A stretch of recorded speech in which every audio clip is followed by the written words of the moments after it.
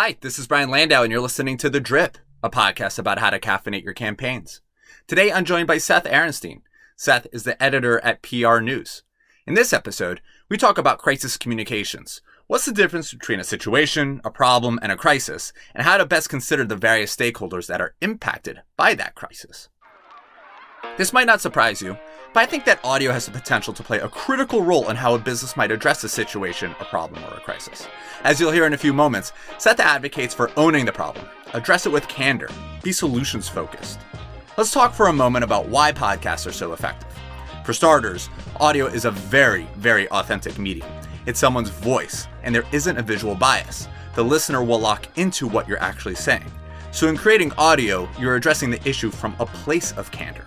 But because there isn't a visual element, and because production on the content is very straightforward, the team in charge of crisis comms has a few tricks at their disposal. You can script or lay out notes for the executive that's speaking on the podcast and the listener can't see it. You can do multiple takes to ensure that the key points are hit. You get the benefit of the person's voice and their emotion with the controls that are critical when addressing the problem at hand. Seth mentions that companies frequently aren't that good at addressing their employees during a crisis. The focus is on customers or the markets, brand perception. But your employees are your first audience, and frequently your most ardent brand ambassadors. It's good business to communicate with them when a situation arises. But where does a company podcast actually live? How does this critical and fragile piece of company communications live with security and privacy? With Venly, a business can seamlessly embed this content to SharePoint, Social Chorus, and other intranets with full privacy controls. Disable sharing, approve specific domains for the content to be listened on, lock that content down. With Venly, you can also seamlessly share that content to Slack. All you need to do is approve your Slack workspace, and all the members of that workspace will be authorized as listeners. And only those employees will be able to listen to that content. It can't be shared or repurposed. Are you interested in learning more about how audio can play a role in how your business addresses situations, problems, and crises? Email me directly at brian@venly.co. That's Brian, B-R-I-A-N, at Venly, VENNLY.co. And now, the fascinating Seth Arenstein. Hi, Seth. Hi, Brian. How are you? Seth Arenstein is editor of PR News and Crisis Insider. In addition, he writes for prnewsonline.com and moderates PR News' webinars and panels during events. He's been a journalist for more than 30 years. Seth started his career covering the Pentagon and U.S. and Russian space programs. Later, he covered the White House beat for Defense Daily. In addition to his duties at PR News, Seth reviews TV shows for Cable Facts Daily each Friday. He also reviews recordings for the International Trumpet Guild's Quarterly. He is a Phi Beta Kappa graduate of Brandeis University. He completed his graduate work in foreign affairs and international economics at Johns Hopkins Paul H. Nitz's School of Advanced International Studies, where he studied both in Bologna, Italy, and Washington, D.C. Seth helped create the Eclipse Chapter Orchestra and served on its initial board. In addition, he is on the board of the Washington, D.C. chapter of the National Society of Arts and Letters and is an advisor to the Amadeus Concerts Board. Seth, thanks again for being with me. My pleasure, Brian. Thanks for asking me. So maybe most importantly, do you have a TV show recommendation for everyone? Well, if you're interested in money laundering, it's a wild way of talking. There are three kind of good shows. Ozark, if you've not seen it, it's really a very good one, and it deals with money laundering. And then there's a show that just ended on NBC called The Good Girls, also about money laundering, also about sort of normal people, not criminals, or at least they don't start out as criminals. They're housewives in this case, and they do money laundering for some very bad people. The third one starts out with money laundering. It's a series that ended in 2018 called Startup. And it also deals a lot with Bitcoin and cryptocurrency. And it was started in 2016. So it's kind of it was way ahead of its time because, as you know, the Bitcoin and the cryptocurrency industries are just wild with news at this point. So anyway, those are three that kind of a theme there. So for those that aren't familiar with PR News, what is the service? What are some of the ways that you all make money? Well, PR news it's funny. It's an umbrella. This is a really good question because a lot of people think they know PR news and they know an aspect of it or an element of it, but they don't really know the whole kit and caboodle. PR news started as a newsletter more than 75 years ago by a woman named Denny Griswold, whose husband worked for Time magazine. And he was a big publishing executive, and she was, I hate to say just a housewife, but she was just a housewife. And she had this idea to write news about the PR industry. And she started this little newsletter out of her home in New York City. And the company I work for, Access Intelligence, purchased it, I guess, in the 80s from Denny, and kept it it was a weekly newsletter actually at the time. Now it's a monthly, but we also have a free site called prnewsonline.com. We also do a ton of events. We do a great deal of awards, and we do webinars. So while we still have the newsletter and that brings in revenue, we also have events and webinars and awards. So those are, various revenue streams, as most trade publishers have had to do at this point. There's something sort of meta about your job, though, right? Because your job is to capture the attention of people whose job it is to capture attention. Wow. What are some of the content formats? You just mentioned webinars and award shows. What are channels that have proven to be most successful for you in engaging with this audience who thinks all day long about how to engage with audiences? Yes, that's a good question. Well, of course, since everybody's doing this, we do it as well, more strategically than just doing it for its own sake. But we tweet, we have an Instagram channel, we have a Facebook channel. I guess our Twitter feed is the most productive. We have a fair amount, almost 200,000 followers on Twitter, which is pretty good, again, for a trade. But we have the daily posts on our site, free. We also do I should mention, we do a free video, sort of periodically, a couple of times a month with PR people. We talk about trends and specific events. So we connect with people that way too. I want to talk a little bit about crisis comms. Okay. When we connected beforehand, you shared with me that a situation becomes a problem and a problem becomes a crisis. Yeah. How does a business know where they are across that spectrum? Because it seems like businesses are pretty good at treating a situation like a crisis and a crisis like a situation. Well, that's a really good question. And I'm going to mess up the quote, but basically, if you treat every situation like a crisis, it can be a mess. On the other hand, if you treat a crisis, which let's say, for argument's sake, let's say the lowest level issue is sort of a problem, and then maybe you graduate to a situation, and then maybe you graduate to a crisis. As I said, if you treat every low-level problem or situation like a crisis, you're going to be running around like a chicken with your head cut off, obviously.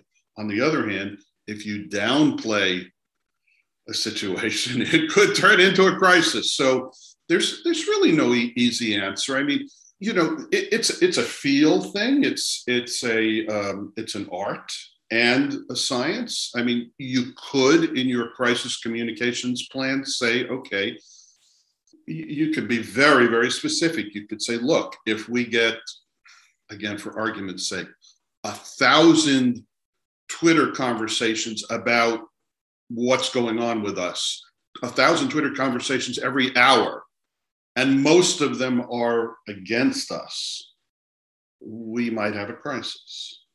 Now, there are better definitions for crisis. I mean, there are some, you could, and I've seen this, you could have in your crisis plan 2 or 3 sentences saying, this is a crisis. Well, what is this? This is, does the situation,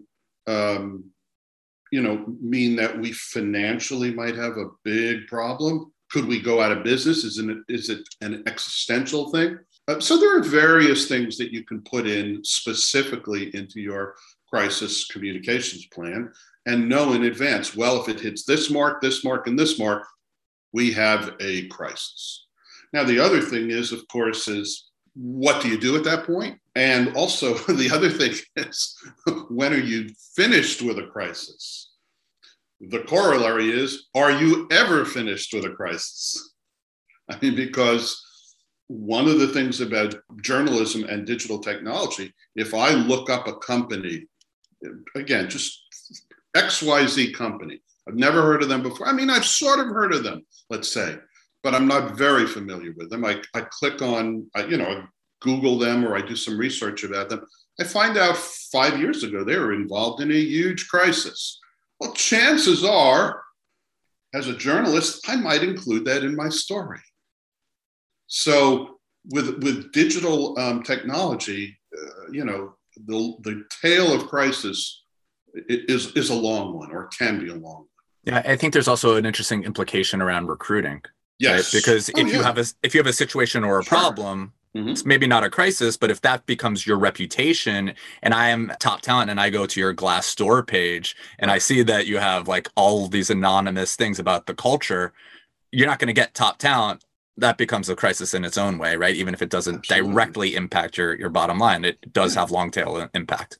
Absolutely. I mean, you're 100% correct, Brian. I mean, that is another element of crisis. Is it a financial situation? Is it a reputation crisis for us? Could it hurt our reputation? And of course, reputation goes to recruiting. So yeah, I mean, there are a lot of different things that it can touch. On the other hand, I do not subscribe to the theory that you want a crisis to show how well you can manage it. But if you get into a crisis, you can manage it well, and it can enhance your reputation to a certain extent. What's the difference between an internal crisis and an external crisis? And how might that inform strategies and tactics? Because there are companies that handle an external crisis quite well, but it's sort of the fire still burns internally. Well, a couple of things there.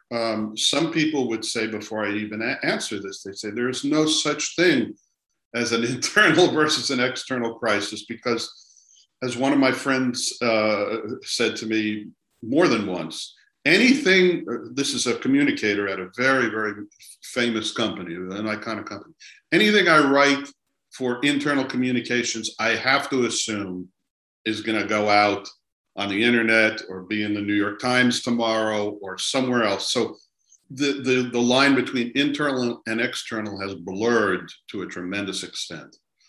Having said that, when you have a crisis that doesn't necessarily touch internal operations, it doesn't necessarily touch your employees, are you obligated to let them know about this?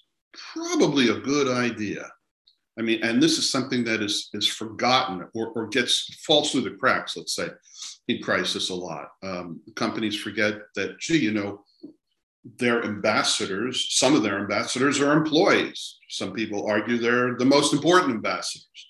So it's important to inform them, keep them, communicate with them internally about what's going on with this crisis. So let's say an internal crisis is, Executive A is fired or let go unceremoniously, and it turns out that there was sexual harassment, let's say. You should communicate that to your internal employees. Of course, people would say, why do we want to do that? Why do we want to let it get out bigger than it is? Why do we want to make more out of it than, well, again, that's a decent point. But then you have to hope that a few weeks, months, years later, some reporter doesn't scurry around and dig in and find out, oh, gee, Executive A, he was let go back in 2021 because of sexual harassment. I can write a good story about that. So there, your internal crisis has become an external one, or your internal situation, I'm not sure I would call it a crisis, has become an external situation. So, and we've seen things like that all the time. Are there some best practices that you've uncovered on how to best do this type of stuff? Because I think we've all been on the receiving end of one of these cryptic emails from HR saying so and so is no longer with the company, and it just seems to foster more gossip. Absolutely. I mean, think about a media company. When a media company's employees get something like that, you got a whole bunch of reporters there. They're not going to take that sitting down. They're going to dig. They're going to find out. So yeah, that, not a great thing. Of course, with harassment, you have to protect. There are certain people you want to protect. You want to protect the victims. So it's very delicate. It's got to be handled delicately. That's an obvious point that obviously I'm making. Probably the biggest thing is when a company is hit with an issue. Let's not call it a crisis. Let's call it an issue or a problem. The tendency is for people to say, it'll never get out. It'll never grow to be anything important. And let's just put it off to the side. Nothing's going to happen. Well, that's a really, really kind of a risky option for you. The thing that I would say most crisis communications specialists would say is look at the problem, deal with it head on. Maybe you go out externally to your external stakeholders. Maybe it's an internal statement that you make. Maybe it's nothing that you broadcast, but you handle it with one-on-one conversations, which can be obviously very difficult conversations. In the case of, let's say, harassment or a diversity issue, or let's say embezzlement or something like this. So the point is, act and handle it. Yeah, you can still make a mistake there. And it doesn't always work. I mean, look, it doesn't always work. I'll give you an example. A friend of mine came to me and said, look, I've done something wrong. I made a mistake 5 years ago. I made a mistake. Okay, my friend admitted that. I'm running for office. Should I try to correct that mistake? Should I publicly admit I'd made that mistake and apologize for it? My answer was yes, because that's going to come and bite you. What happened was it did come and bite the person, but the bite wasn't that bad. But it was certainly something that was taken up by the person's opponents, and it was out there. I'll get you out on this question. For companies, businesses, or maybe even individuals that are interested in addressing the crisis and not just, putting it on the back burner and hoping that it doesn't get out. In your experience, who are the stakeholders that need to be engaged during a crisis? What's the best practice around the who, what, where, when of addressing this issue? Well, that's, again, a good question. And as I said earlier, internal stakeholders like your employees are often forgotten about or fall through the cracks. So, external, your shareholders, if you're a public company, obviously. The media, although, I could get a lot of argument on that. A lot of people say, the media is not really your stakeholder. Take care of your shareholders, your board, your employees, your customers first. The media, that you shouldn't really deal with a crisis in terms of the media. I'm not sure I agree with that, but that is an argument out there. I think a lot of your questions, Brian, are, let's say they're $64,000 questions, and it sounds maybe like I'm saying either or on so many things here. But again, I feel that crisis is an art and a science. You prepare in advance. You have a communication plan. You exercise it. You have exercises. You have tabletop. You have scenarios regularly. You get together regularly to update that crisis plan. Can you anticipate every crisis that's going to hit you? No way. Of course not. But you have some planning. You have some muscle memory. I know when the bell rings what I'm supposed to do 99% of the time, let's say. And that'll help you, because you don't want to, again, this is a big cliche, but I'll repeat it. You don't want to be formulating a crisis plan during a crisis. It's not a good idea. I'm joined today by Seth Arenstein. Seth, thank you so much for your time and your wisdom today. I appreciate it. Yeah, Brian, my pleasure.